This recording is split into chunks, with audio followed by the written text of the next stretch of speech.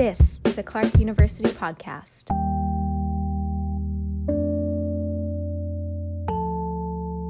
Not always do students nor do my employers enjoy the process of working with me. It's focused, it's dedicated, it's hard work. It causes you to come to terms with what you're making and maybe realize like the art I'm making isn't up to where I thought it was. To be honest with yourself and assess like, okay, can you do better or do we need to settle for this? Telling someone they might need to settle is a challenging thing to hear. Telling them that like, you're a great singer, but you can't play guitar. If you want to have awesome guitar on this, it's not going to be you unless you go practice. I know you want to sing all the parts on this, but it's not happening. The music that you wrote does not align with your singing ability. In order to have it delivered the way you want, we either need to process it artificially or we need to bring someone in to do that. Feedback from visiting professor John Freyermuth can feel harsh, but the artists he works with and his students will tell you that feedback is a key component to making some of your favorite records. John is a music engineer who loves bringing lessons from the studio into his classroom lectures. He's worked with a range of artists from Drake to Angel Olsen to indie bands. He typically serves one of three roles while working with artists, whether they're marquee names or the emerging musicians in his classroom. John's entry into the music business is quite unordinary. At age 9, he found his way into a studio. His curiosity turned into a fruitful apprenticeship. I saw where people were going with instruments, and then I followed them and didn't leave. I was a pest. So I got my start early on working as an assistant in a variety of recording studios where I had the opportunity to essentially do technical work that I had no understanding of the technical work that I was doing.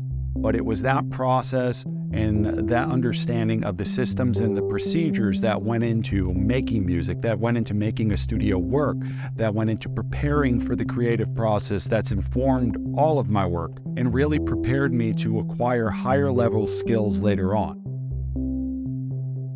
When I understood the process that went into making something, then when it was pointed out to pay attention to particular changes or deviations from the process along the way, I was prepared to understand how they fit in a larger system, which really was instrumental in my development. I've done a lot of work with a Canadian record label called OVO, whose most famous member would also be their founder and owner, Drake. I've had the opportunity to do a lot of work with some Cash Money artists. I got to record some early Rick Ross projects when he was working at Swisher House with a microphone we actually have in the corner of the room. A lot of essentially like independent rock acts, a group Methyl Ethel, who I'm really a big fan of, which was really cool to work with, Sharon Van Etten, Mitski, as well as some really cool young independent bands that have actually let us collaborate with students. I'm working with a couple of students, finishing an album for a young country artist, Brett Welch, which is a student from Clark, is getting the opportunity to mix, and Sancho Baker, which students in my senior tutorial class are getting the opportunity to produce and mix, which is really fun. John's balance between the studio and Clark gives students an inside look at the industry. I try to make sure that students understand the concepts and the techniques and the skills they're acquiring in my courses directly correlate to what is actively happening and what is going to be happening in the industries they hope to join. Whether they're going on to continue their education or they're going to enter the workforce, what I want to do is arm them with the skills that will help them put out music, sound, any type of media they're working on, and the best delivery system that will allow it to be successful. It's understanding that in order to get your music placed on Spotify, you need to meet these standards. On Apple Music, you need to meet these standards. If you want to get your stuff out on New Music Friday, you need to be competitive in this way, competitive in that way. In the middle of this interview, one of John's students stopped by. Luca Hautzmuller is a budding artist and wanted to get John's opinion on one of his new tracks. We really work on listening to what's coming out and then trying to make sure that what we're doing aligns with where they want to go. If you want to move forward as like a pop rapper, then we need to be listening to what's happening on pop rap albums. And you need to be consuming that music, analyzing it, and understanding what the trends are, and then how you fit within that. And understanding that if you solely attempt to copy what's out now, you will never be on new music anything. Copying or following a trend by necessity lags behind the edge of that trend. If you heard something that came out 6 weeks ago and you're like, man, that slaps, I want to do that, that song goes, by the time you copy that and put it out, it's on to something else. So it's more about understanding what's happening, what's out there now, and what you need to do to help your art get out at that same level. Not necessarily copy what's out there, but meet the standards that allow it to be played next to it. I'm Melissa Hanson, a producer in Clark's communications office, and this is Challenge Change. It's Friday morning, and John is listening to new music releases. He's jumping from Spotify to Apple Music, analyzing how different the songs sound based off the playback. First, I'll put the songs on, and I will just listen to them, and I will see like what catches my attention or what's trending. Once it's trending, I listen to it. Then I listen to it in stages. What's happening compositionally? That's my formal musical analysis. What's happening lyrically? How is that relating to what the artist had done prior? How is that relating to what the artist is doing now? How does that relate to genre expectations? Is it pointing out a problem within that music and addressing it? Is all of that supporting the lyrical content and supporting the musical content? These things coming together allow for success in this genre.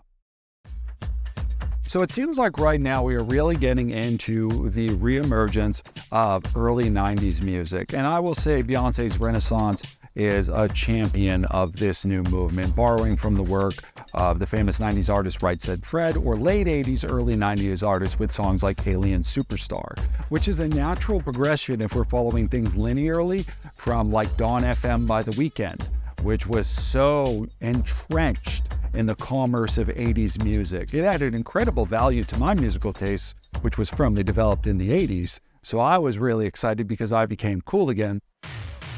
I certainly was not cool in the 90s. I'm going to lose that cultural cachet, but someone else will gain it. Tracking musical trends is part of how John stays on the top of his game. Similar to the world of fashion, trends are cyclical and come in response to the social, political, and economic factors of the time. If we follow the transition of trends musically, we can see fashion following suit. Overalls with one strap on. I saw a young lady with that this morning. It was like a return to my childhood. These young people haven't experienced it, so they get to live a romanticized version of what it meant to be alive in the 90s without like the worry of like the Gulf War, the Oklahoma City bombing, the World Trade Center bombing, like without all of those weird things that played a part in the development of the music of the 90s. They just hear it free from any of the connection about the causes of that music. Grunge music was a response to the heavy metal hair music and the overproduced music of the 80s. Rock went extremely pop at the end of the 80s. Grunge music was the response to that.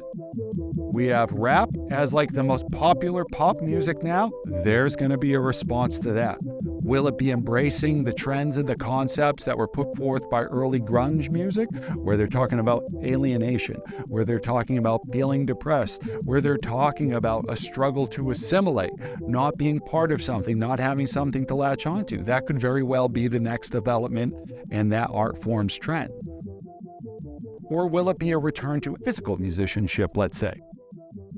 One of the big things about the movement from the excess produced albums of the 80s to the music and rock in the early 90s is the fact that it was people obviously playing their instruments. The reason why we could tell is because a lot of it was played very badly, but that gave a sense of authenticity, that gave a sense of realness that helped people like embrace it.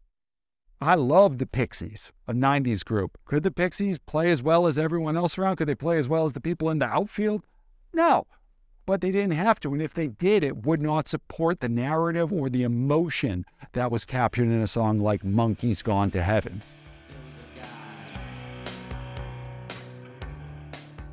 So I think we're going to see in rap music and in country music a response like that, whether it be a return to musicianship and virtuosic musicianship, or whether it will be a return to embracing essentially a level of musical development, we'll say. Developing skill sets is the most appropriate way to say it. A lack of virtuosity. John balances his two gigs by treating everyone he works with as a peer, whether they're a professional artist or one of his students. I do what I love. I come here, I talk about making records. I love it. I think every one of my students, whatever they think about me, I think one thing they would all say is like, he actually really likes this.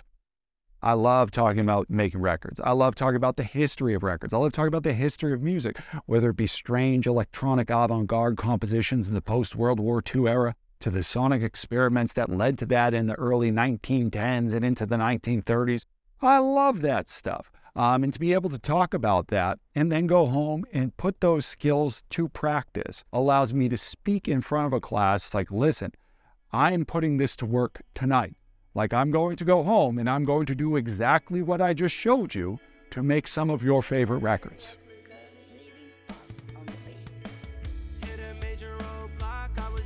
To learn more about music at Clark, visit clarku.edu/music.